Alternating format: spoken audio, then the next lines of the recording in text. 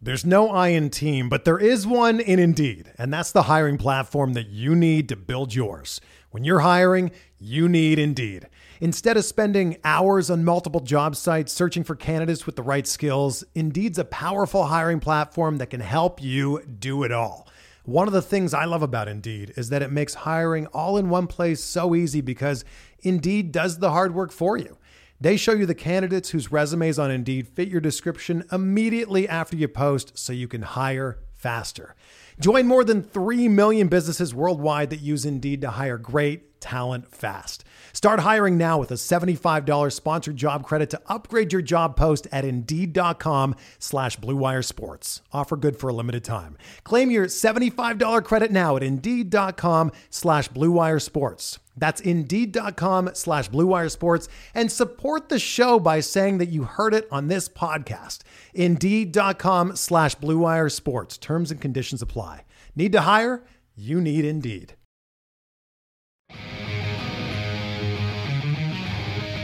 Trying to get by Benning. Darnell Nurse left it in the corner, gets up center. Perry scores! Corey Perry! Lilia able to shake away from Solani. It's given away to Solani around in front. Score! Teemu Solani with the steal. Perry in the face, 1-1. Score! On the board! Paul Kariya!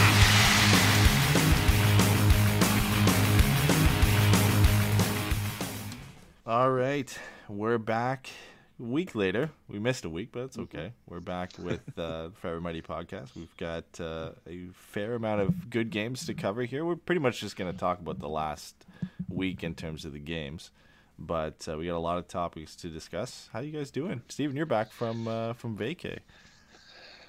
Yeah, the thing I want to talk about right now, I think, is every now and then it comes to my attention that Americans discover that Tim Horton was a hockey player and not just a dude. And It's always so funny. Tim Horton was a hockey player. What? Yeah, he played for the I love that this happened on the show, too. No, I know. I'm just surprised by it, so I was just playing into it. Did you just discover that now, Steven? Or? No, I knew. I was just... No. I've known that for, I don't know, a couple of years or whatever. But, Tim, didn't he play in, the 60s or something? Yeah, so, it's always so funny to watch Canadians be like, well, who did you think he was? A dude named Tim, who just liked coffee and small donuts. What do you want from me? Yeah, a really good donut maker. Yeah. I don't know. I just assumed that he played, there's animosity between Tim Horton and whoever Mr. Duncan is, because they played and, Mr. Duncan knocked Tim Horton out of the playoffs in a game. Is this what you did on your entire vacation? Yeah. Now? Yeah. Okay. Discover the origin story for Tim Horton. Honestly, I'm probably a bad Canadian for this, but I've never looked into the story of how and why he started that business. Wow. I thought you guys had to learn that in elementary school. It was Canadian history. It's required Canadian reading. Thanksgiving. It's actually about the founding of Tim Hortons. I should. They've got this Justin Bieber promotion out now. Tim Biebs. Great. Yeah. Oh man. They're special Timbits. You know what Timbits are from Tim Hortons? They're the donut hole soup. Oh, okay. Yeah. So they're Oh called Tim Biebs. It's really bad. Tim Biebs donut holes. That's so good. They're not bad, but the promotion it's everywhere. Everybody's obsessing over it. The merchandise, you can buy them for regular prices. You can buy a toque or something for $20 from the actual restaurant. But then people are reselling them on Craigslist and Kijiji for triple the price because every store only has 100 pieces of it. That's fantastic. Yeah, they're Yeezy shoes. On the market. It's brown and yellow Tim Hortons toque that says Tim Biebs on it, and people are going nuts over it. Yeah. Interesting. That's great. I love it so much. What about you, Jay? How you been, bud? Doing all right. I don't know. I got a boring life. I wasn't in Cabo like you. Just doing the shuffle right before holidays, all that fun stuff. So less time, a lot of money being spent, all that fun Feel stuff. that. Yeah, no kidding. All right. Well, the one good thing we had, the Ducks were actually playing pretty well. The last 3 games we had were some of the most exciting games we've had all season. in not a great way for the Ducks because they had a couple 4-1 leads that they almost blew. Against the Kings, they ended up blowing a 4-1 lead and winning in the shootout, and then they had a 4-1 and a 5-3 lead against Vegas and ended up winning that one 6-5 in regulation. And then they flipped the script against the Flames. The Flames had a 3-1 lead. The Ducks came back and ended up losing that one in a shootout. But the real thing is, like, these games have been a lot of fun. The Ducks are playing some fun hockey. They've got, a line right now in Zegras, Raquel, and Milano that is just playing out of their minds. And despite losing Getzlaf and Henrique, which last year would have been detrimental to this team, and they would have fallen apart. And would it have? Oh yeah, any injuries last year made the Ducks even worse than they already were. And this year there was a worry that no Getzlaf the way he's been playing, and the fact that Getzlaf, Henrique, and Terry have been so good. And now Henrique out after we don't know how long, but leaving the game against the Flames on Friday. That with that line falling apart, it would be a nightmare, and the Ducks wouldn't be able to continue playing well. But the fact that Zegras, Milano, and Raquel have been, playing out of their minds, it really hasn't been a big loss for the Ducks. And other guys have stepped up. Lindstrom's played well, Silfverberg's played well, so it's been fun. It's not something you can usually say is that the Ducks have actually been playing fun hockey and winning games. Yeah, absolutely, and to that point, with Getzlaf gone and Henrique, that's a lot of center depth. Basically you're kind of your 1-2, and if you want to kind of throw, I guess Zegras is more of your 2 at this point. But to lose any significant portion of your top 2 of your top 3 centers and still be able to put up as many goals as they have has been really impressive. And to your point, really, really fun to watch. Like even when they're going down or their play hasn't really picked up. There's not that like, okay, this is off the rails. We got no chance of coming back. Like even now, it's they get down on by Calgary. They weren't playing particularly well in the second. They will get a late goal and then a really nice goal in the third. But you always kind of had that hope that was missing for so many seasons that we can still get back. We just got to outplay them a little bit and wait for our chance and make it happen. So it's been nice to watch. Steven, you end up catching these games, or were you away for most of these games, or did you end up coming back for these? I watched the Knights game and the Flames game. I got home from the airport and looked, and I was like, oh, there's a game in an hour, so I'll watch that. If you had to pick one to miss, the Kings game was fun, but it was nerve-wracking because of the way they blew that lead. The goals were not great. They were point shots that deflected in past. I think it was Gibson in that game, right? Stolarz was against the Knights, so that was a tough one. But I mean, anytime you beat the Kings is fun, and the fact that they ended up winning it in the shootout was good. But yeah, the Golden Knights game and even the Flames game. The Flames game felt. I think Pat mentioned this in the in our group chat the other day, but it had a playoff feel to it. It was a really exciting, fun contest between 2 of the top teams in the Pacific Division right now. A little bit of edginess to it. Zegras and Tkachuk were going at it. So I think that one, despite the loss, was probably the most exciting game all around. And the first 2 games too, Vegas and LA, nothing happened in the first period in both those games. No goals. The games finished 6-5 and 5-4, and all the goals were scored in the second and third period of that game. So we had to sit through some pretty boring first periods in both of them. Yeah, I mean, the thing with, the Kings game for me is always a bummer to miss just because that's, historically been one of, if not my favorite sporting event every year is any Ducks-Kings game. It's just the most fun for me. And, this year some of that's kind of gone a little bit because there's not really, I think going into this year you would have been excited to maybe see Byfield or Turcotte or Velarde or any of those kind of guys have a chance to play against Zegras and Terry and all the young guys on the Ducks. And, that's kind of not been the case. For the Kings, it's kind of been Deneau and Kopi and Brown and, Arvidsson a little bit, but he's not young. So, it's not the worst getting my guys to miss. But overall, I think the thing about that game for me was I just heard about the Getzlaf injury. I didn't see the injury until I think it was pregame for the Flames games. I saw a replay of it, and I was like, "Oh, that's not good." Yeah. He had taken a hit prior to that, and he was a little pissed about it, and kind of was heading down all the way over. Just trying to find somebody to kind of exact a little bit of revenge on it, and he kind of missed it, kind of just tweaked it weird. So yeah, I thought it was more of like his wrist because it kind of went weird into the boards with his wrist, but apparently it was his. They say lower body, so that could be anything. Just from the clip, it looks like he kind of caught an edge and his ankle buckled a little bit, which or something. That's not fun. Tweet about Getzlaf's ankle too. Was that your meme that you made, Steven? It wasn't mine. Oh yeah. I blame Dave for that meme. I blame Dave for everything. But yeah, no, it's just one of those things. It's a bummer that he gets hurt right now, but it's interesting, right? And I think on this side of it, it's kind of nice to see that they played, 2 competitive games against 2 teams in the division that are expected to be, competing. Like the Knights, everybody expects by the end of the year to be right. Jack Eichel's already back skating and all that stuff. And then the Flames, like they're kind of doing what you knew was they're playing Daryl Sutter hockey. Like you just knew if they bought into his system, this is what they were going to be. And, they've got enough talent at the top of the roster. And, Monahan's kind of playing all right, but they've got Tkachuk and Gaudreau and, guys kind of generating. And then Markstrom's playing really well. So, for the Ducks to be in those games, I think is huge for them. Even if it's a split, at the end of the day, those are big kind of games to have without Getzlaf and then without Rico.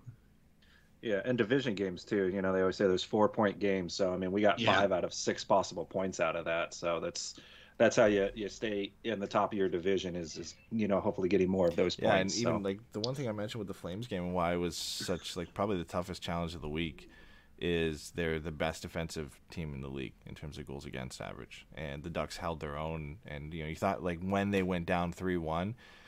The way Calgary's played this year is you don't come back from that usually. That's it. The game gets closed out and Calgary wins that game. Even with it was Vladar in net, but he's been good as a backup this year.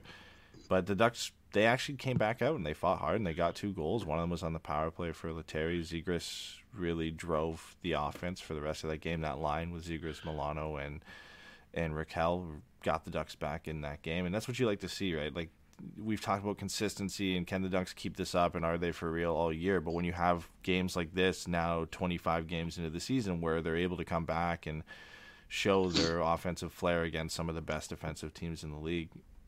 Carolina, that game against Carolina was another example of that, or just sticking in a game against Carolina when they were the best defensive team in the league. 2 of the top teams where they normally shut you down for those games, the Ducks really came out and played well, which is what you want to see. Now I think you can start kind of comfortably saying, yeah, this team might be for real, right? We talked about 10, 15 games in. Okay, now we got to wait another 10, 15 games and really get a better look at this team. But they're still playing well. They're above 500. They're 3rd in the Pacific Division. Power play still ranked 3rd. It hasn't cooled down. The offense is still going well. Defensively, it's been not as great as last year, but that's because they've kind of opened themselves up a little bit more offensively, which has obviously worked in their favor, right? They are where they are because of the way they've played. And somebody mentioned on Twitter during the week that's if you took some of the replaceable guys, the replacement level players on this team, and you brought in a couple impact players, this is a for real team. They're a really, really good team. If you replace some of the Sam Steeles and some of the guys that aren't really going right now, and you put in some talented either youngsters in Perreault or Pastujov or McTavish eventually, or you bring in some other guys like Debrusk or somebody like that who we talk about later, and they gel quickly, this team becomes scary pretty quickly. And that's something I don't think we expected to say 25 games into the season. No, definitely not this season. That's for sure. And then, and Troy Terry on top of that, I was, cautiously optimistic. Well, Getzlaf's really setting him up, and Getzlaf's playing kind of a lot better than I would have pictured him doing. And then with Getzlaf going down, there was another thing. I was like, oh no, all right, this thing's really going to drop off. But that dude's still just making moves, and even if he doesn't necessarily score on them, he's just looks like a completely different player. So once again, I think he's for real. Kind of moving forward. So he's made that big step we were all kind of waiting, hoping for. So add in the young kids around that. This team's A, fun to watch, and B, doesn't look like anything's a fluke. This is their style of play now. And there might be, little bits of sliding, that happens. You lose, you go on a losing streak for a little bit, but I just feel like their style will eventually get them. Yeah, and goals, they did that get too, them right? They went wins. on a 3-game losing streak, but then they bounced back with a few key wins, and even the loss against Calgary. Again, you get a point out of that in a game that normally you would expect them to lose down 3-1 against a team like that. So there's ups and downs, but there are ups this year where there weren't many ups last year, where it was pretty much downs for most of the season. So it's a team that will likely finish around 500 or just above 500. They're beating the teams they should. They're staying in games against some of the top teams in the league. And the games they do lose badly, the two they've lost badly, have been two of the best teams in the league this year, in Toronto and Colorado. And the only other big loss was against Winnipeg, but we've talked about this before. I think that 5-1 loss against Winnipeg, the Ducks played really well in that game, and they actually probably deserved to get 2 points out of it. It was just one of those games where the puck isn't bouncing for you. They're playing against a really good netminder, and the opportunities that Winnipeg got in that game, they took advantage of them. But you can't argue when you look at the record that they have. Everything is going well offensively, power play's clicking, and you've only had 2 big losses this far into the season to 2 teams that you could understand why they were big losses. Like, they are probably the 2 best teams in the league. If you saw Colorado and Toronto in the Stanley Cup final, I don't think we'd be surprised. So it's progress that, well, yeah. Toronto, yeah, you'd be surprised they got up past the first round, but the way they've played and the way their team is, right? Like, you can walk away from those games not as disappointed because you can understand. And then you can look at and say, okay, the Ducks eventually will get to that point. They're just, going through a transition right now, and things have started to click a lot sooner than we thought they would. Yeah, I mean, there's the stat that we've kind of seen a couple times this week that, like, Anaheim, I think, has the second most goals from their defense of anyone in the league, and the first team is Colorado because they have fucking Cale Makar and Sam Girard, and that's just kind of what those guys do. But I think the thing that's most interesting, right, because, like, going into the Calgary game, like, I got to be honest, like, I was prepared for that to not be great because I was just like, I've never been so sure I was going to watch a coach get out coached, just because Daryl Sutter's been doing this for 15, 20 years. You know what I mean? Like, he just gets results playing this incredibly awful version of hockey and allowing, his forwards and his defense to just kind of try to smother the other team. Goalie makes big saves, and then, he just kind of has enough talent. I will say that's always kind of been the question, right, is whether or not the top-end talent was going to be there to get him the goals that he needed. And, like, obviously with Calgary, they've got enough of it. Mangiapane's going off, and Kachuk and Gaudreau, like we talked about, and Lindholm, like Jay mentioned. Like, they've got guys who can contribute there. But, Anaheim, like, is just playing a very different style of game than I think I would have expected coming into this year. They're just playing really up-tempo. Like, I think I saw earlier this week that, like, Jay Fresh was doing 5v5 goals for and goals against, and the Ducks are dead even, 2-4-3, 2-4-3, like just under 2.5 goals expected and for and against. And it's just like they're just kind of playing well enough that they can get away with running and gunning. And, like, the top 4 defense for the team is playing really well. Like, both of them, last time I checked, had over 50% in expected goals and in Corsi. And, like, and at that point, it's just about what's going on when those guys aren't on the ice, but they're going to be on the ice for most of the time. And if, you stagger your lines, right, and you put out some of your more effective attacking lines, and you can kind of mitigate some of the risk on the back. But, like, even then, like, Benoit's looked good. Mahura's been fine. And Shattenkirk's been producing. So, like, it's just one of those things. Like, it feels like it's for real, but it also feels like, the results could go away and the style of play could not change. And I think that's what I'm waiting to see, is if, anybody hits a cold streak, just a real solid cold streak, and what happens. Like, I'm looking at it right now. There is 2. Troy Terry has 15 goals. Rickard Rakell has 8. And after that, it's nobody has more than 6. And so, like, I don't know 100% what that means. But, like, if Troy Terry kind of dries up a little bit, then it's going to be really interesting to see what this team can actually do and how much that'll be on the power play. Yeah, I think they also kind of changed their style a little bit. I saw this stat a few days ago, so I don't know if they're still in that, but they were ranked second behind only Florida for rushes that involve defensemen. So, getting those defensemen involved in the rush, and I think even though maybe we don't have a whole lot of that next level scoring depth after Raquel and Terry, I think we have a lot of defensive help. So somewhere in there, forwards may not be putting it in, but the defense is helping out with that. So I think you kind of are moving those goals around, and you just have right now a couple of guys that are kind of at that extra high level of scoring goals. And as long as they're coming from somewhere, I don't care if we got four guys that are just killing it, or if we got a whole team. You're scoring by committee right now. Like, Jay, you nailed it with the defensemen. Like this week, 5 of our defensemen had goals. Right, it was the top 5. Benoit and Mahura were the only ones who didn't have any goals this week, and then the rest of the team, the only guys who had more than one were Raquel had 2, Terry had 2, and Lundestrom had 2 over the 3 games this week, and everybody else had 1 that ended up registering a goal. So they are getting goals from everybody. So it's not like, and I agree with you, Stephen. It is a worry that eventually, if Terry does, stop scoring at the rate he is, it does drop off pretty quickly, and a lot of pressure gets put on Raquel. But even then, like, I think with the way everybody's kind of been chipping in, Lundestrom gets a few goals here, Milano does, Zegras will eventually start putting the puck in the back of the net. The way he's shooting the puck, I think he's still, now with Henrique out, leads the Ducks in shots on goal. Eventually, they're going to start going in for him as well. And then you think when Henrique and Getzlaf come back, Henrique will pot a few goals for the Ducks too. So they are maybe like one sniper away from being a really, really good team and having another kind of guy to rely on. Because right now it is Terry and Raquel. If you add another guy to the mix, they become a lot more of a dangerous team.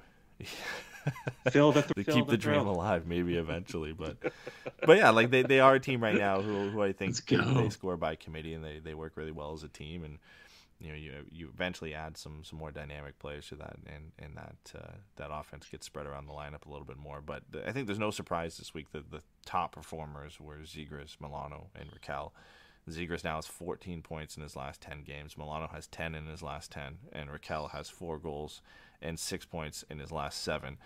That line has been unbelievable. I don't think there's been a game where they have lost the shot attempt battle and have been below 50% in expected goals for. Like, through the 10 games that they've been together, they have a 63.33 Corsi for percentage, a 69.67 expected goals for percentage, and a 63.64 high danger chances for percentage. So they're just dominating, and it's not even close. Well, nice, no matter who they're playing against. Like, they've gone against some pretty good shutdown lines on some nights, and now, this far into them and their success, teams are targeting them. You're getting like their top shutdown lines going against them, and it just doesn't matter. Like, they just tear you apart in the offensive zone. And they don't give up a lot of goals. It's not, run and gun. It's not high danger. It's not high event. Like, they are just controlling the play, and you can't stop them. It's been unbelievable. It's been the most fun line we've seen in a really long time, and that includes Getzlaf, Terry, and Henrique this year, because they were just scoring goals, and they were playing really well. But, like, these guys are fun to watch. They're really, really fun to watch out there. Yeah, I mean, and I think, the thing for me with Milano is like, I didn't know a ton about him when, Anaheim traded for him in the shore swap.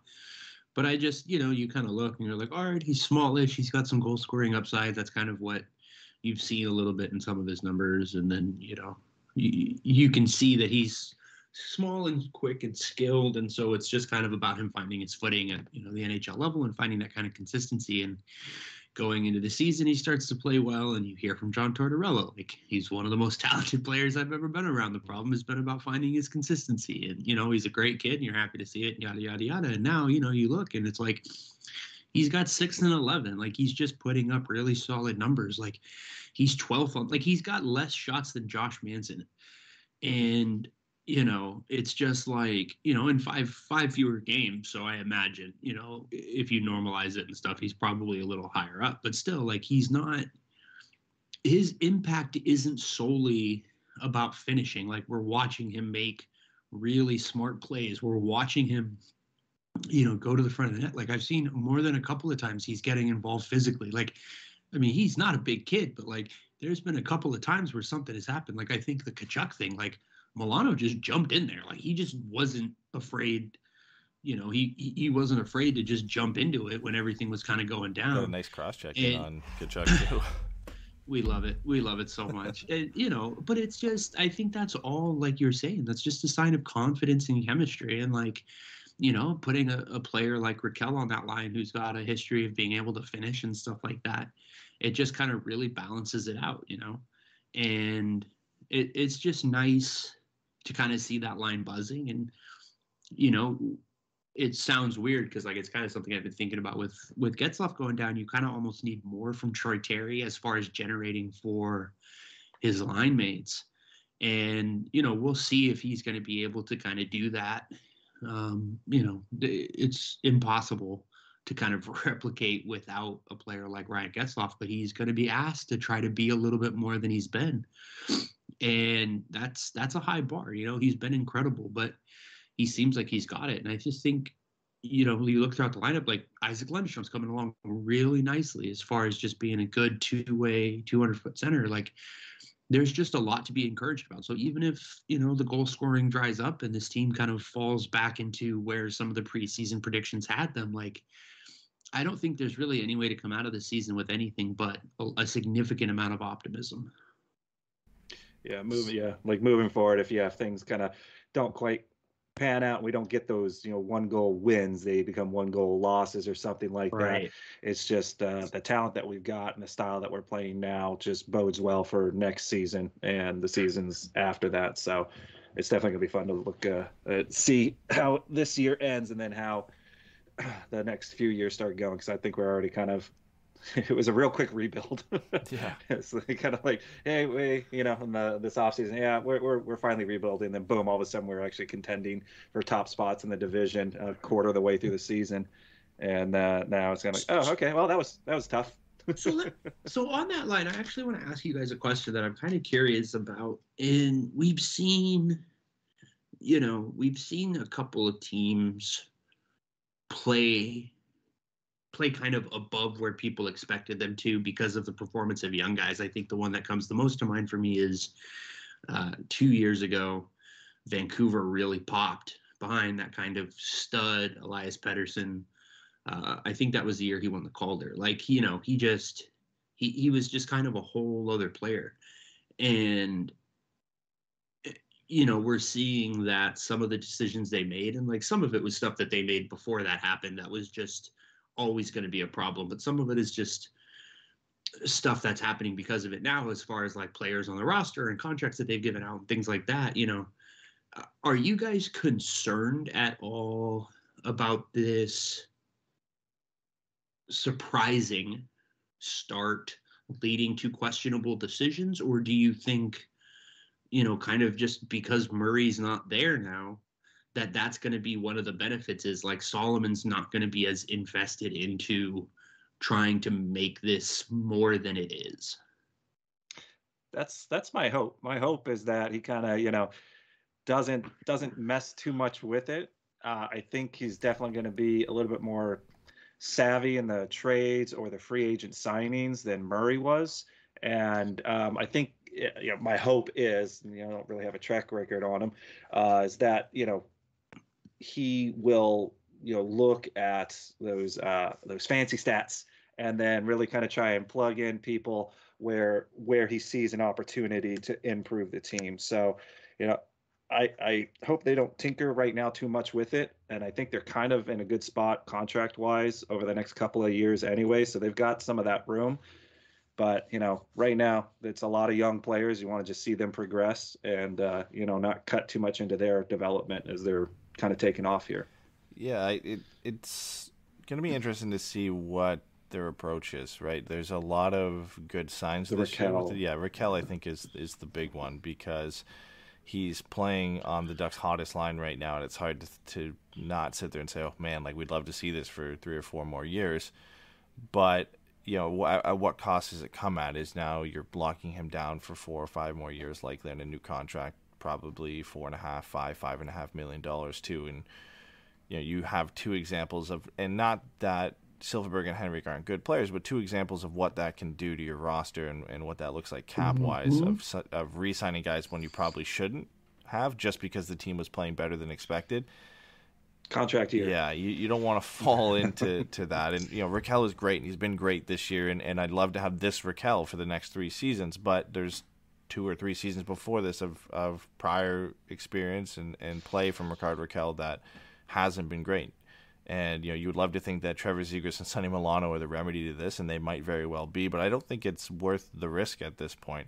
So, yeah, in the past, Bob Murray would have locked Rickard Raquel up to an extension at this point, and all would have been said and done. But I think, just based off Solomon's comments when he got put on board, is that he said they're going to follow the rebuild plan, and that was when the Ducks were still playing well at that point. So hopefully they stick to that, but we'll know relatively soon, right? Because once we go into the trade deadline, he'll have to make hard decisions on Josh Manson, Rickard Raquel, and Hampus Lindholm, and that will really show you what direction the Ducks are going in. And they'll likely still be a good team at that point in time, but they should be nowhere near being buyers. And the tough decisions will come on players like Raquel and Lindholm and Manson. And I'm still in the belief that at the very least Raquel and Manson have to get dealt out, but Lindholm will be a tough one.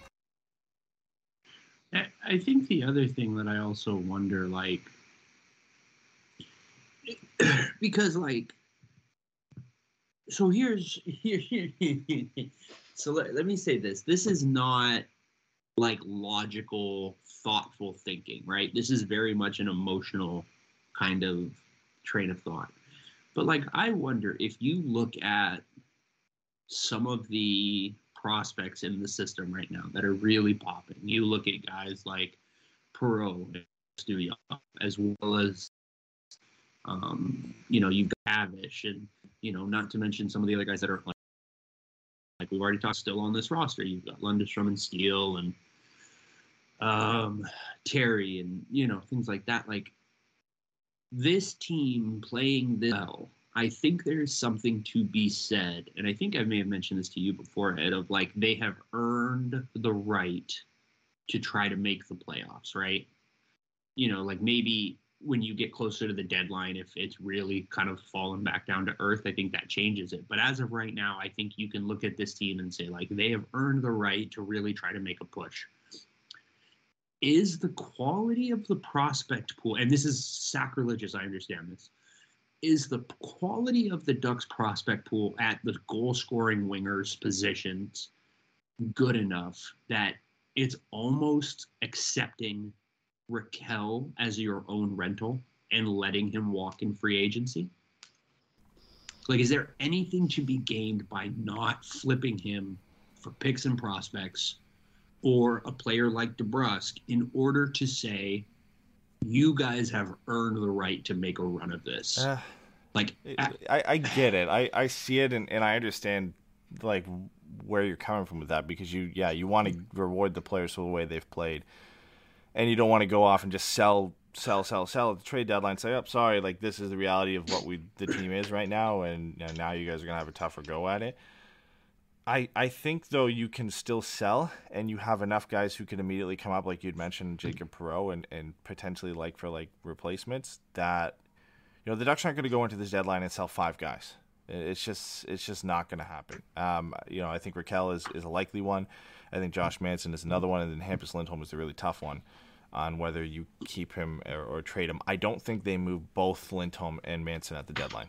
I think Lindholm is the most likely to get re-signed, but he's also stated himself that he wants to explore free agency and see what that is. That doesn't mean he's going to leave the Ducks, and it's simply he wants to just see what else is out there. Sometimes there's just curiosity there, and you want to see, what other teams are interested in and what the offers are going to be, and maybe he comes back to the Ducks. But I think at least just on Raquel's side of thing, I think you can replace him with a younger player or with somebody else who jumps up into the lineup that it's not signaling to the team that you don't believe in them. It's just, hey, this is a decision we have to make at this point. We can get something for him that's going to immediately help us in the future, whether it's a top young prospect or a first-round pick this year, and explain to office it's just something we have to do. And you've got a kid like Perreault who's going to come up. Now, that means you can't move Henrique, and if you had an offer, and Raquel and Sam Steele, and just sell the farm and move everybody else out and go bare bones for the rest of the year. I don't think that's fair to the guys. I don't think that's a good signal to them. But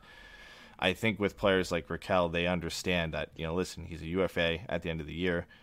if the organization doesn't think he's going to be around, I think everybody understands that you kind of have to move him at this point. Like, the players understand just as much as everybody that this is a business, and Rickard Rakell's situation is a little bit different than, say, moving Adam Henrique, who's under contract, right? I think for them, they understand that one a little bit more than it would be, moving guys out. Even guys like Sam Steele is not playing well, who is a RFA. You have control over him, so you don't necessarily have to move him. He's a guy you could keep around if you want to, keep a little bit of stability in the roster. But yeah, for Rakell, I think that one is, you kind of got to get what you can get for him. I don't think it's beneficial for the Ducks to try and make a run to lose in the first or second round and get nothing for a guy you probably could have gotten a first round pick or a top prospect for.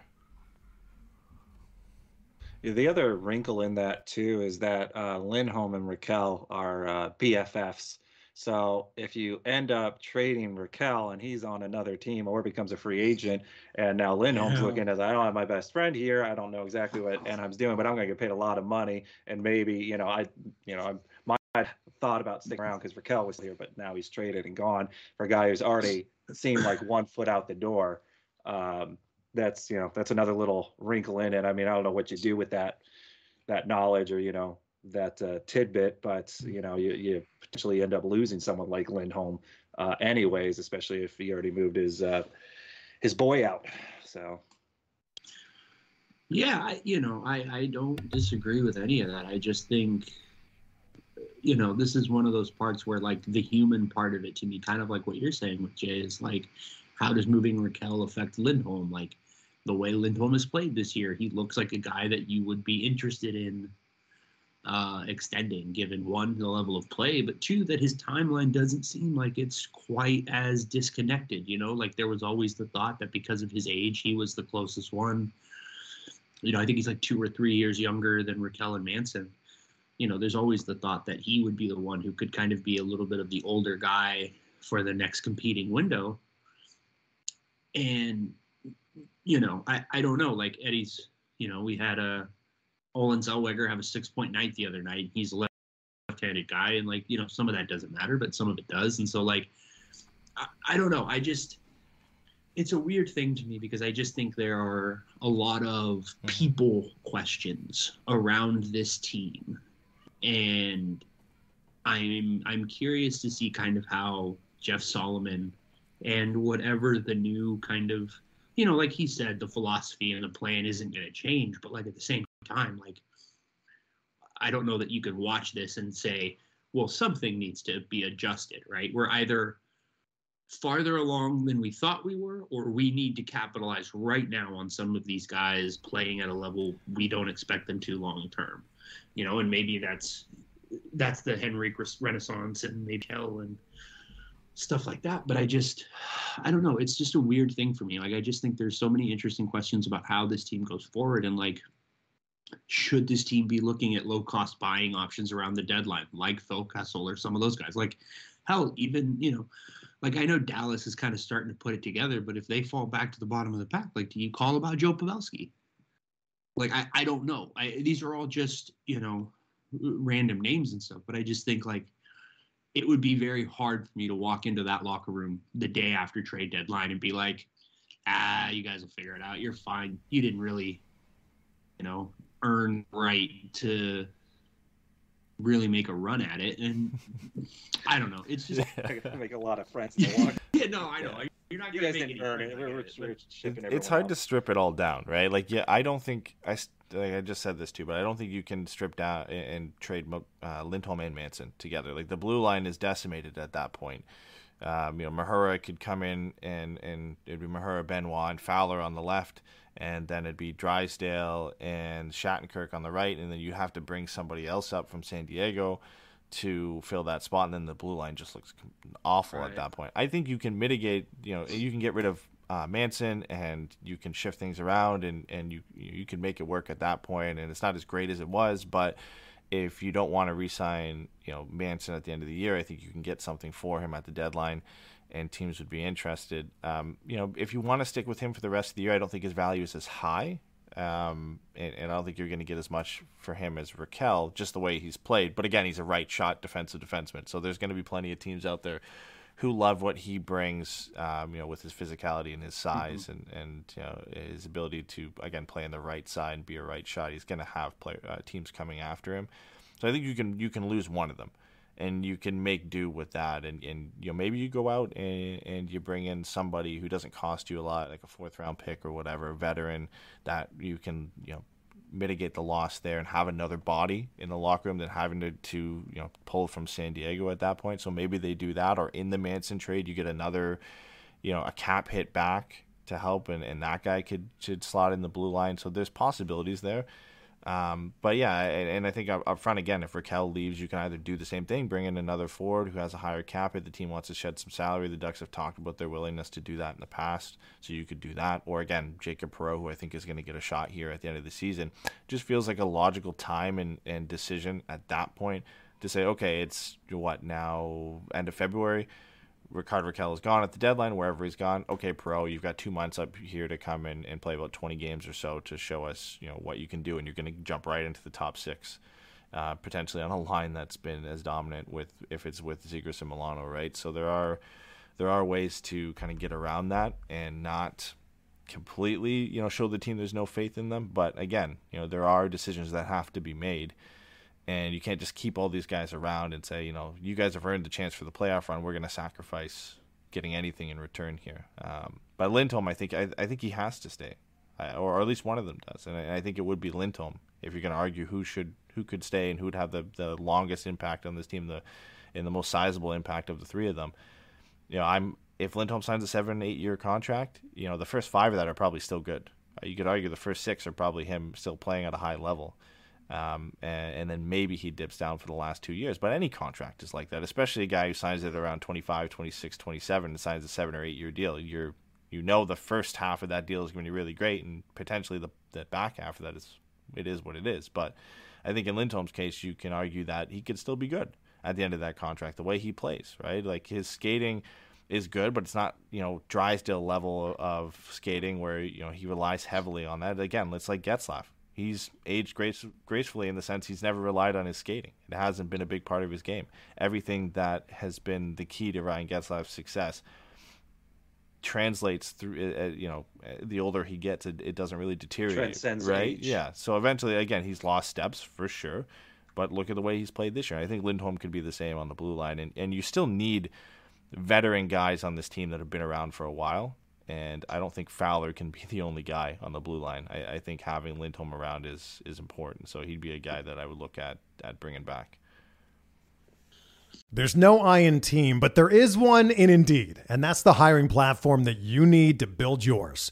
When you're hiring, you need Indeed. Instead of spending hours on multiple job sites searching for candidates with the right skills, Indeed's a powerful hiring platform that can help you do it all. One of the things I love about Indeed is that it makes hiring all in one place so easy because Indeed does the hard work for you. They show you the candidates whose resumes on Indeed fit your description immediately after you post so you can hire faster. Join more than 3 million businesses worldwide that use Indeed to hire great talent fast. Start hiring now with a $75 sponsored job credit to upgrade your job post at Indeed.com/Blue Wire Sports. Offer good for a limited time. Claim your $75 credit now at Indeed.com/Blue Wire Sports. That's Indeed.com/Blue Wire Sports, and support the show by saying that you heard it on this podcast. Indeed.com/Blue Wire Sports. Terms and conditions apply. Need to hire? You need Indeed.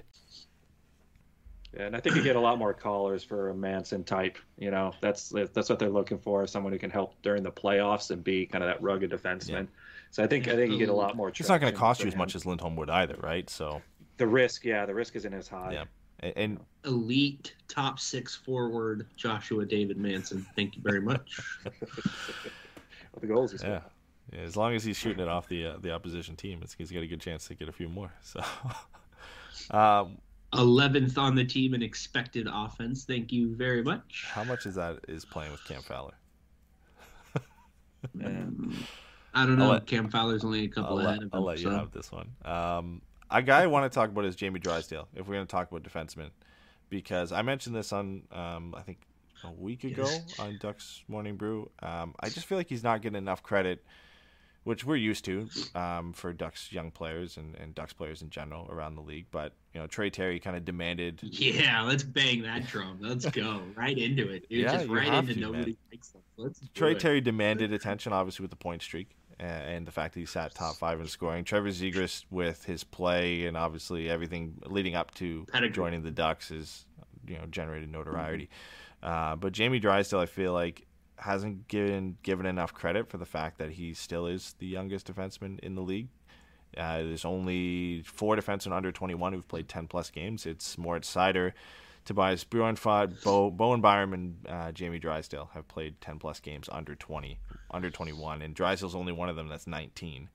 And his numbers are right in the same kind of area as them. Seider's been getting a lot of talk because he's playing in Detroit, and Bowen Byram, of course, high pick, been playing in one of the best teams in the league, so he's getting a lot of talk. But I feel like Jamie Drysdale, being a year younger than these guys, playing just at the same level, if not better in some cases, doesn't get enough credit for what he's doing, right? And we've actually seen the opposite, though. I've seen people mention that he's been getting thrown to the wolves, and they're gonna pull a Rasmus Ristolainen, and they're gonna just basically blow up his development before he gets there. But like, he's playing just as good as these guys. The points are close. Seider has 17 and 25. Byram has 9 and 13. Drysdale has 13 and 25. So he's right around that, and he's averaging just around the same minutes, around 20 minutes a game. Only Seider averages more at 22. And when you look at Corsi for and expected goals, he's above Seider in both. And he's above 50% in expected goals for, and just right around 50% in Corsi for. And Byron's numbers are way higher, but he's also playing for a lot better team when it comes to puck possession in the Avalanche, and being sheltered a little bit more than Jamie Drysdale is. Zegras gets a lot of attention for sure, the way he plays, the flashiness, but I feel like Jamie Drysdale should be right in that discussion with some of the top youngsters and the top young defensemen in the league, and he kind of just gets thrown under the radar a little bit. Yeah, it's surprising too, because he has been, the goals he scored have been pretty clutch. You think of the overtime goal against Calgary, and then the one against Vegas that kind of really helped get us past Vegas on that one. So like, when he does score, he seems to be kind of big moment goal scorer, which is awesome. And then all the other parts that he's got to go through the learning process a little bit on that as well, but I think he's done a very good job. He's still, kind of slight in frame, so sometimes he gets a little out-muscled, but you take that for, all right, well, on the other side of that, he could score goals at least. So, he wants to get better, from what Aikens has been saying every time he does, an interview, is just, it's between him and Z. They just want to try and get better, and they get frustrated. He even gets frustrated, Drysdale does, when, the opponent just made a hell of a play, and he's frustrated how he could have done better. So if you have that attitude moving forward too, I think that's only going to elevate his game even more, and then they maybe notice it a little bit more. But as far as not getting enough credit, I think in this league you got to be flashy on defense a little bit. You got to put up big offensive numbers, and you can't be in a place called Anaheim. Otherwise, you're never going to get numbers. That second one. Because Detroit's just as bad, if not worse, than what Anaheim was expected to be this year.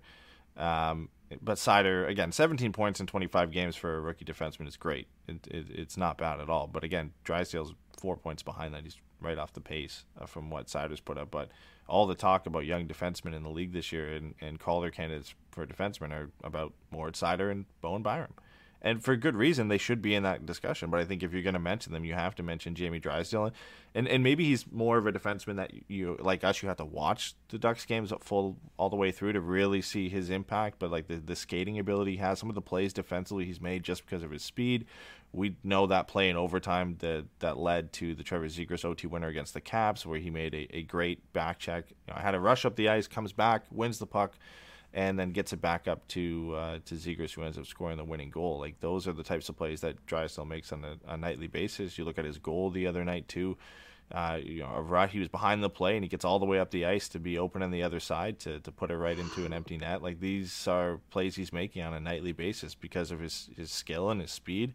And it's not something that gets on the highlight reel the next day. Right? It's not flashy. He's not dangling anybody. He's not bombing a one-timer from the point. He's just doing a lot of good things, but they're not as visible unless you're watching the full 60 minutes. So I think, and then again, playing in Anaheim as well does hurt him a little bit. But You know, again, he's 19. Like, that's the thing. Everybody always mentions this for good reason. Like, he's a full year younger than two of these guys that we're talking about here.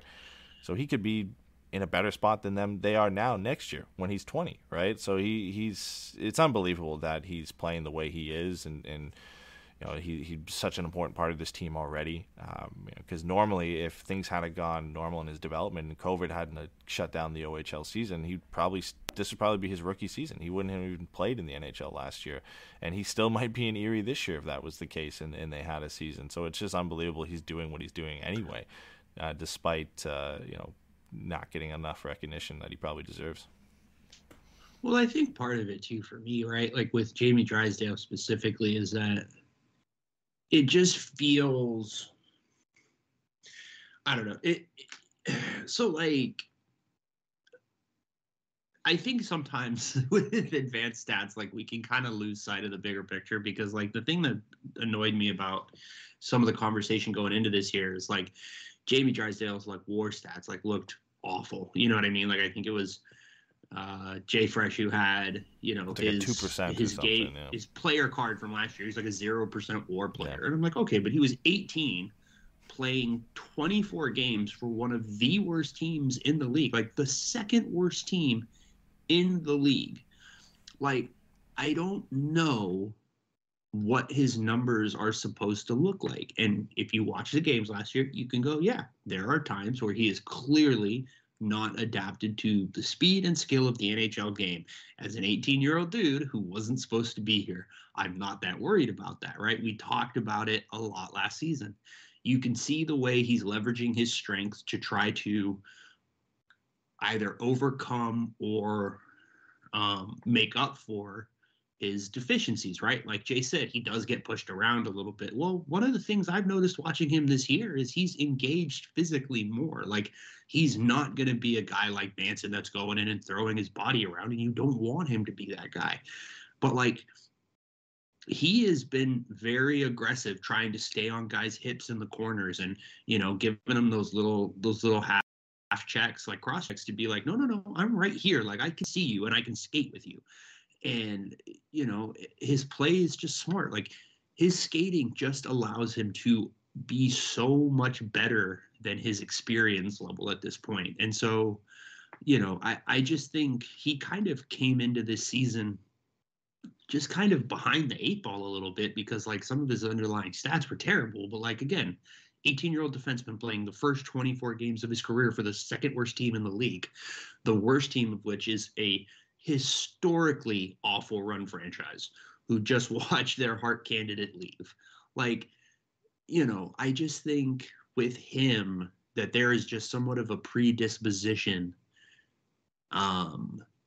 to him not getting the appreciation that he kind of deserves this season. And then to whatever extent, he's also getting kind of just noticeably outshined by Milano and Terry and Zegras and, you know, the Gibson and Getzlaf resurgence. Like, there are plenty of reasons to look around and be like, yeah, he's not the number one story in Anaheim. But to your point, when you look at who he's in the company of, like, yeah, man, like, he's playing really well for one of four dudes under that age, you know. And like, I like Bjornfoot. Like, I think he's probably going to be a very good player, but, you know, he's still got a lot to go. And so does Jamie Drysdale. And like, you know, Jamie Drysdale's kind of been a better player for them this year than Bjornfoot's been for LA, you know. And Sider's playing on the Detroit team that has literally nobody. And Owen Byram plays for, you know, one of the two or three best rosters in hockey. So, you know, I think it's one of those things where, like, I'm kind of fine with it being Anaheim's axe to grind as far as him getting ignored, but like, it's definitely a real thing. And so it's nice to see him kind of continue to progress. Look at him next year too, when he's the same age as these kids and what he's doing at that point. And another year of development, you know, probably 70 plus games this year for the Ducks under his belt, a lot more pro experience than he had last year. Like, it's just going to continue to get better from here. So the fact he's playing the way he is now, like, it's scary to think like what type of defenseman he's going to be at 22, 23, when he's, you know, been around the league for 150 plus games and he's put on some more size and he's got some more experience under his belt and he knows how to play.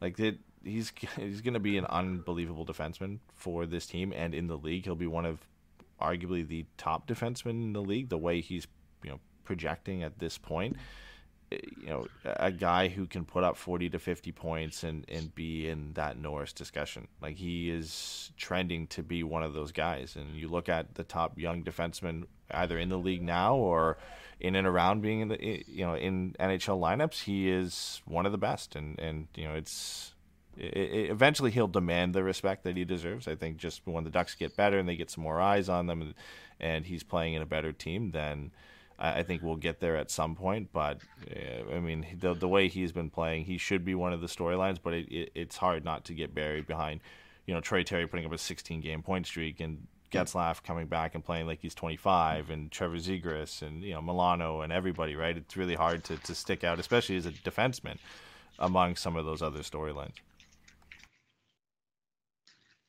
Yeah, I mean, if your major deficiency or the area you need to improve on is just your physical size as a 19-year-old in the NHL, and you don't have a whole lot of problems, and his skating ability and everything else is on above par for most defensemen anyways. That's only going to get better. The size thing is just going to happen. It's just going to take a little bit of time, but I don't think it'll take a whole lot of time. And in the meantime, he's got all the talent and ability in the world to hang in this league and play on the top pairing. So yeah, I mean, you can see why in his draft year he was really one of the few guys who projected to be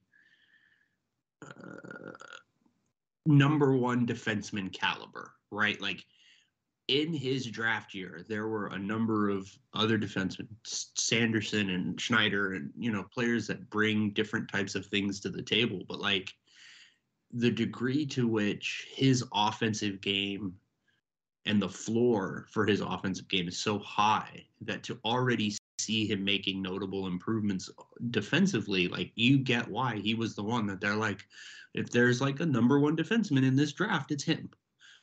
And like, obviously that could all change as everything happens and whatever. But like, you can just look at him and it's nice. Like, you can look at him and Zegras and go like, yeah, no, these are the two guys that Anaheim's historically been missing. And cool. This is going to be fun. Yeah, exactly. Yeah, and I think like when you look at the draft too, like, not to say that Alexander Holtz, some of the other guys that we're looking at aren't going to be good players at some point, but it quickly shows you that maybe that was the right decision at that pick, because Lafreniere has been good for the Rangers, but he again, the Ducks wouldn't have been able to get him anyway, but he hasn't been a number one pick caliber. Byfield's been hurt. Stützle has been pretty good for Ottawa. Lucas Raymond obviously has been excellent this year. And then Sanderson we haven't seen yet. But then below Drysdale, Alexander Holtz played a handful of games for the Devils, has looked okay. Jack Quinn's playing in the American Hockey League. Rossi's playing in the American Hockey League. Perfetti's playing in the AHL. And then Lindell is up with the Panthers this year. And Jarvis is up with the Hurricanes. But I think like at 6, like Drysdale right now looks like the clear best player from anybody that was picked below him. And obviously time will tell, but I think now it was a safe pick and a good option for the Ducks because they needed a young stud defenseman at the blue line. They didn't have one. They've got a lot of good young players down there, even before they brought in guys like Zellweger last year. But they needed this guy, and whether it was going to be, I think it was a foregone conclusion. It was either going to be Sanderson or Drysdale, whoever was available at that pick. And luckily for us, it ends up being Jamie Drysdale. But there's no question going back and looking at that draft and you can't really argue with the fact the Ducks made the right selection at that point. They've got a lot of good young wingers coming up to play with Trevor Zegras, but they really needed this young defenseman to take them forward. And he's he's proven everybody. If anybody doubted him at 6, he's proven them all wrong at this point. All right. Okay, so we got a couple things left. We want to talk about Jake Debrusk.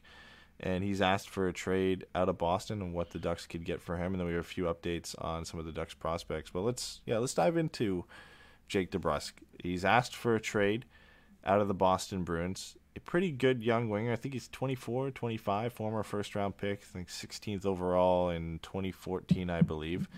Good first 3 seasons in the NHL with Boston. Projected 20-goal, 45-point guy. And then last year lost his spot to Taylor Hall. lost ice time, production went down, finishing went down. Same thing this year. Even I mentioned you guys before the show, even with Marchand out in their last game, he was playing fourth line on the Bruins, which is I don't know if it's a result of him asking for a trade or what, but a really interesting option for the Ducks to potentially go after. Darren Dragon mentioned there was about 12 teams, if not more, interested in the guy, so a lot of competition there. But what do you guys think of Jake Debrusk? Not a guy I've watched a ton of, admittedly. Like, I've seen highlights of him, and obviously when Boston comes into town and we play the Bruins, you get a glimpse of him here or there. But could be one of those pieces that, again, like Sonny Milano, you go out and get a former first-round pick, and he just fits well when you give him the ice time he deserves, and could be a real good option for Anaheim.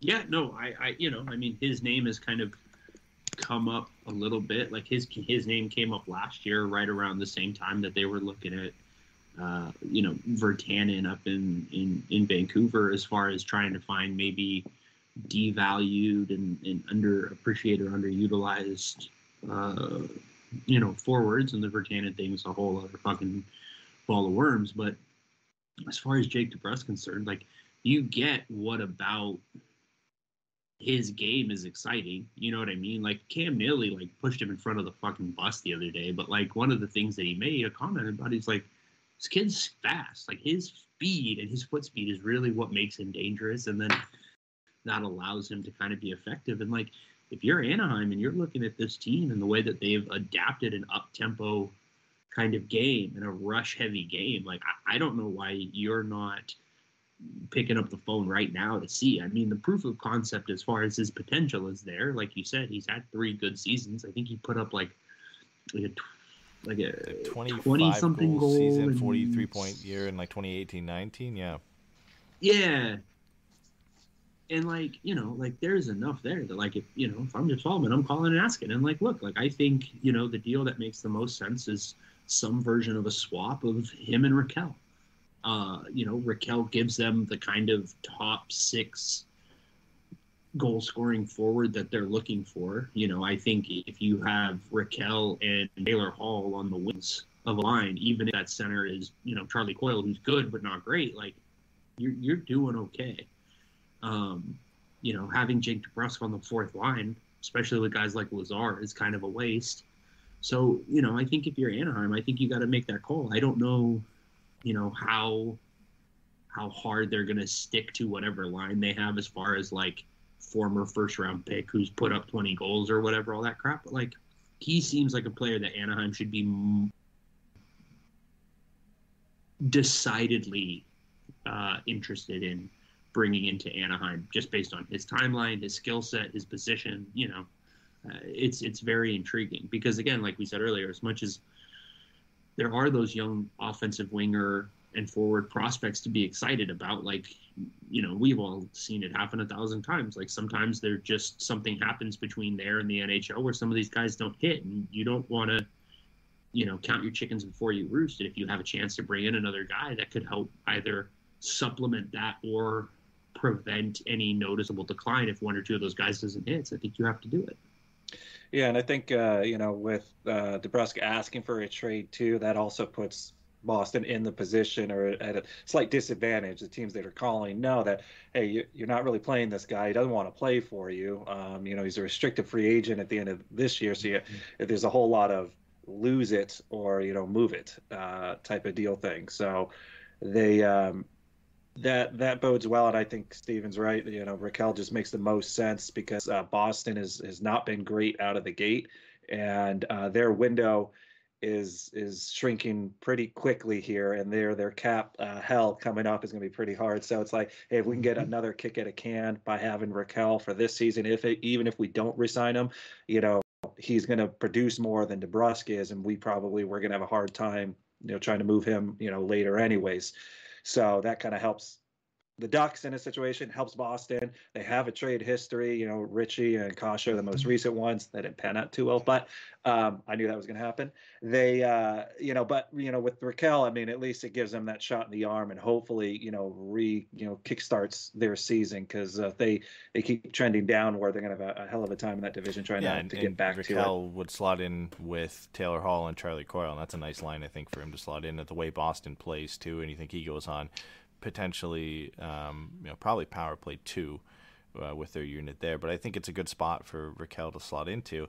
And on the Anaheim side of things, I think if you're looking at potential return for any of the guys we move at the deadline, right? I don't think we're beyond first round picks, but these would be the type of guys you'd want to bring in, right? As the team has shown progress this year that they're moving in the right direction. They're better than we thought they would be. So let's bring in a 24-year-old, 25-year-old young player that you can inject into this lineup that's going to make a difference right away, instead of a first-round pick that is 3 years down the road. That might be past the point where you really need an impact player. And it's a risk taking on Debrusk, because whether he can get back to that level is questionable. But it's a risk taking a first-round pick that they could even make it to that point, right? There's plenty of risk outside the top 10.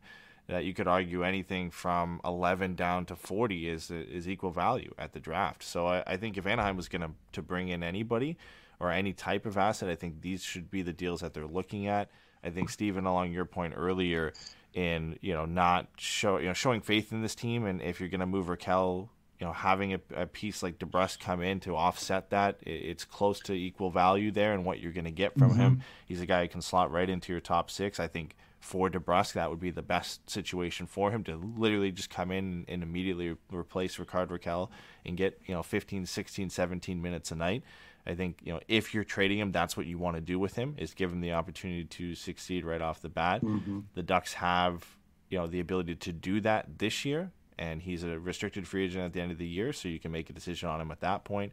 You don't even have to stick with him. I mean, if you wanted to flip him again, you have that ability if he just isn't a fit for your roster. So it is a deal that I think makes sense for both teams. And when you look at what we chatted about earlier in the show, and what happens when Terry stops scoring and Raquel stops scoring, who's going to put pucks in the back of the net for this team on a consistent basis? Well, Debrusk has proven he's a shot-first winger. He's a goal scorer. That's what he was drafted to be. That's what he's been when he's been at his best for the Bruins. The Ducks can use another player like that who is a shot first, especially if you're going to lose Raquel. And I think bringing him in to do that helps mitigate the loss a little bit. So there's going to be a lot of teams interested in Jake Debrusk, as there should be. And I think, with his dip in play, unlike Raquel, when he had back-to-back 30-game seasons, it was hard to really describe why. Like, the Ducks got worse, so you could argue that. But at least with Debrusk, you could say, okay, well, Taylor Hall came in and took a spot, right? Like, it's not like he fell off a wagon and he had those positions and he played his way out of them. Taylor Hall came in and took his spot, and his ice time went down. His first power play spot went down. You can see why the production fell off. So it's a safer bet to bring him in and give him those opportunities back, that he's going to get back to that same level. And it would be wonderful to move out Raquel, who's on a 20-30 goal pace, to bring in another guy who's a proven 20 goal scorer, and that's 3 or 4 years younger. I think that's the move the Ducks should be trying to make at this point. Yeah, and also, if you resign him, you're gonna be resigning him for less than what Raquel made. So at that point, even if you're not 100% sold on him after having him on the team for the season, you can even do a bridge deal, which isn't a whole lot of money, and you get a couple more years out of it, hopefully at a lower rate. And then, or if you like what you see, and you try and lock him up long term. But in any case, you maybe lock him up, for 4 years or something like that, where a window starts to kind of really be there. And and he's kind of that wave where Zegras and all the other young guys are about 4 or 5 years behind him. He starts to kind of fill in that quote unquote veteran role at that point, in which you always kind of need those guys. But I think his style fits really well, like you said, Ed.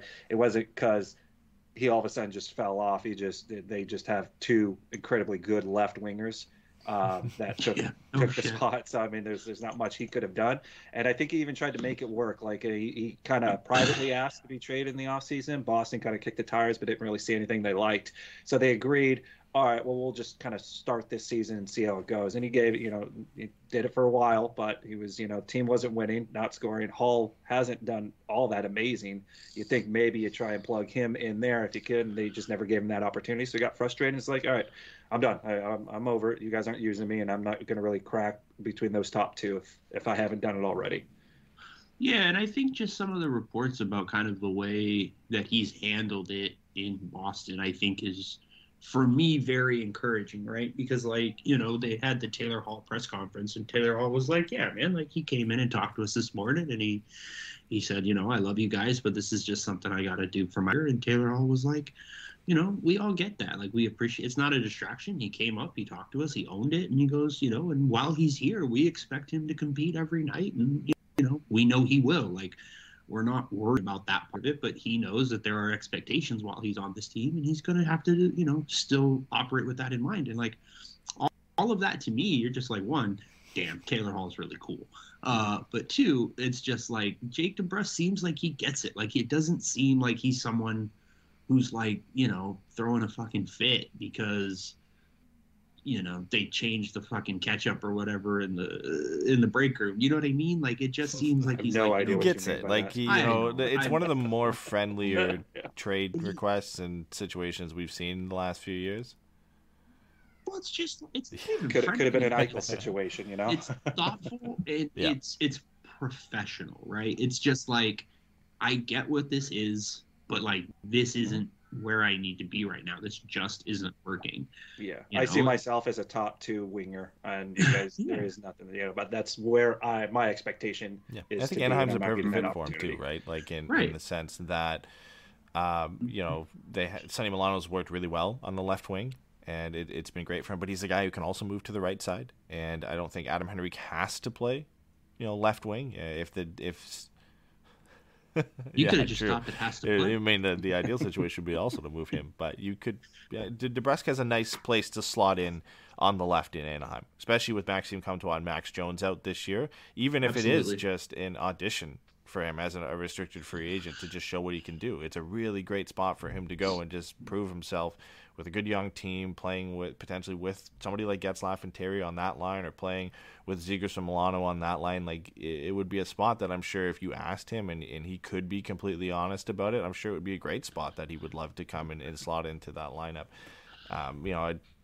We talk about trades like this all the time. We'd love for it to happen. It's one of those that just makes too much sense for it not to happen, then it never does, right? And I think the Ducks could get more too. Yeah. Right? Jake Debrusk still has a lot of value for what he's done in the past. In the short, it wasn't too long ago that he was playing at a top level. But I think you could, if it was Raquel, you could get Debrusk plus a 3rd round pick or a 2nd round pick or a B-level prospect. You could get that pick. Bring Chris Wagner home. Let's go. Oh yeah, no, not a chance. He's a Boston player. Do that. Yeah, but especially if buried him this year, which made me very sad. But if Raquel keeps doing what he's doing, kind of a resurgence as well, his stock definitely goes up. And then, like you said, Ed, you could possibly get something extra on the side there. You get both of what you want, right? Oh you get the young player you can slot right in, and you get a pick or a younger prospect that's a bit more of a project. Fabian Lysell, let's do it. They might have to send Manson at the same time in that deal. Just kill 2 birds with 1 stone. Send Grant. They can have both of them at 50% retained if they send back. I've thought about that honestly for some of these teams like Toronto and Boston who are against the cap, who need a defenseman and a winger. If the Ducks, this is like an NHL EA Sports type of deal, but if they retain 50% on both Raquel and Manson and send them to a competitive team, and they could get a Debrusk, Lysell, and a pick from Boston, it's a deal that would make sense for both teams. It's just not one that normally happens where you retain salary on 2 guys in a deal and send them out. But it is one that I wouldn't mind seeing. I think Boston loves their players like Manson. He would be a great fit there as a second option behind McAvoy. And Raquel obviously makes sense. We've already talked about him into that lineup. And for Boston, they're losing a player who asked for a trade. They're losing a prospect, which it doesn't matter for them because their window is now. And they lose a pick, which, again, same reason as the prospect, doesn't matter. And it's not their first-round pick. So even if they wanted to go out and use that first-round pick to add somewhere else and ship out some cap space at the same time, they still have the ability to do that. So, I mean, in theory, it's one that makes too much sense, which is why they always never happen the way we expect them to do. Which will never happen. Yeah. All right, folks, you heard it here first. Eddie has said it's official. We are trading Joshua David Manson and Ricard Raquel for Mitch Marner. and the glory days are now. Well, there's a couple other things I want to chat about just real quick, or just mention. Mason McTavish has been really good, and since getting sent back to Peterborough, he's got 5 goals in his first 3 games, had a hat-trick in Game 1. He's got 22 shots on goal in those 3 games, and he's 68% on the face-off dot since returning. So great to see him doing well. He and Olin Zellweger, who just put up 6 points in a game a couple nights ago, were named to Canada's Team Canada's selection camp roster for the World Junior Championship. And Sasha Pastuov and Ian Moore were named to Team USA's preliminary roster for the World Junior Championship. So the Ducks could have 4 players between Canada and the U.S. at the tournament.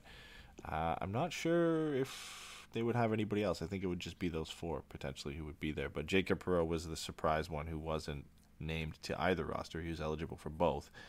I think it's because the Ducks just didn't want to loan him because of it would be. I think they have plans for him later on in the year, and also it would be a tough loss for San Diego to lose him at that point. But good to see those guys doing well. It'll be fun to watch another maybe Canada versus USA final, Pastuov versus McTavish potentially this year instead of Zegras versus Drysdale.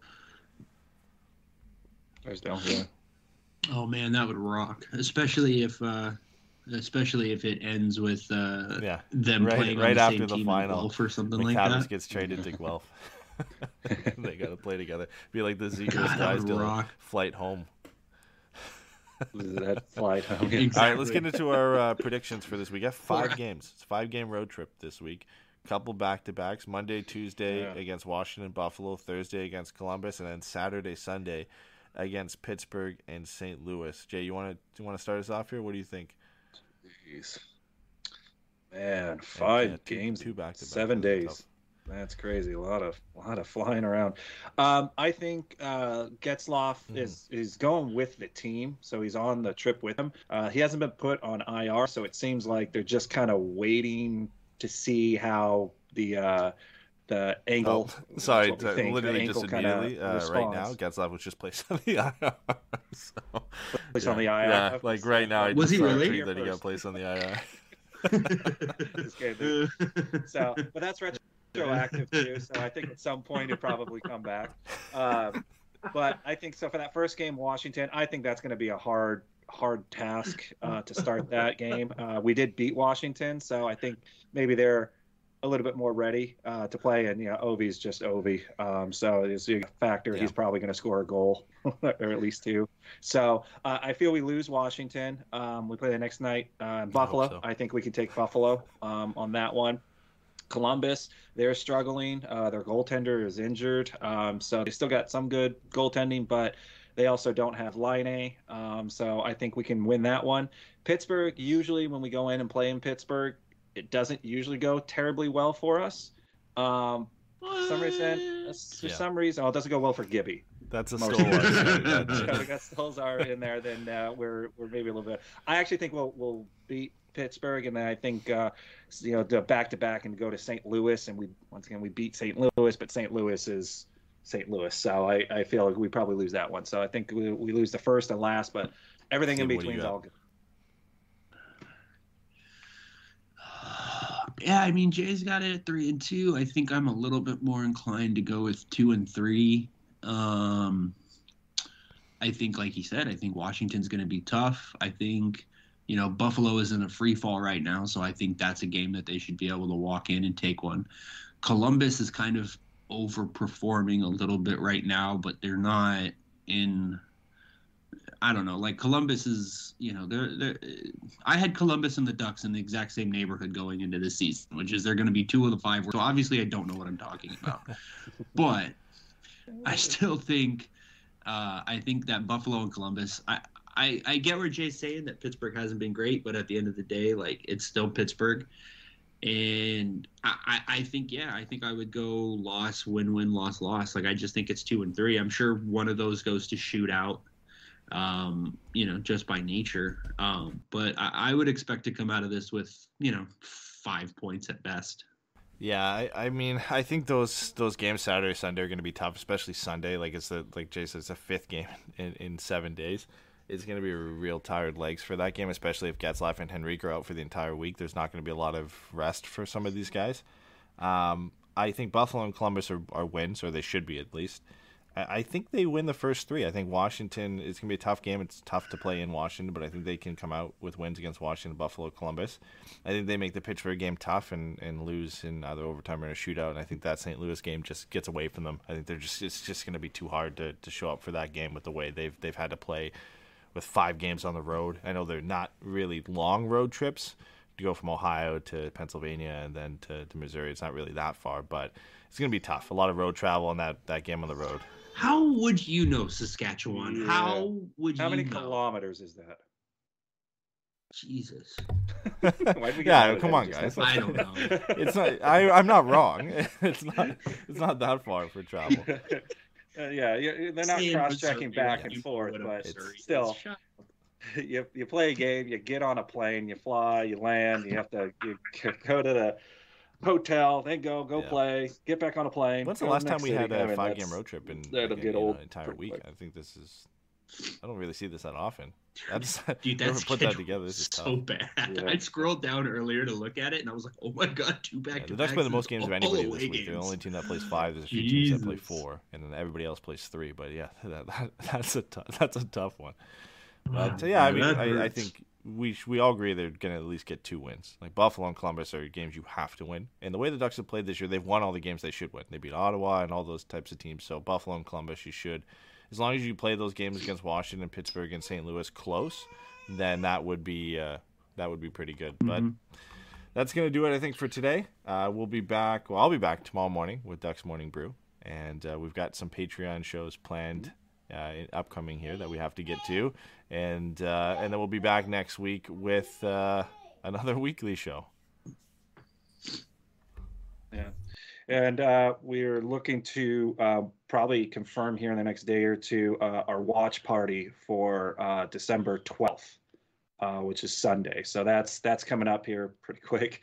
So, but I just need to go ahead and really quick confirm that we can get the space for it, and then we should be good. And then look for that announcement to come. Be a fun one. What game was that for December 12th? Sweet. I don't know either. I have no idea. Coming up soon. That'll be fun. All right, guys, stay tuned. Thanks for coming out. Well, I guess not coming out live, but listen to the show after the fact. And we will see you next weekend. Take care, guys.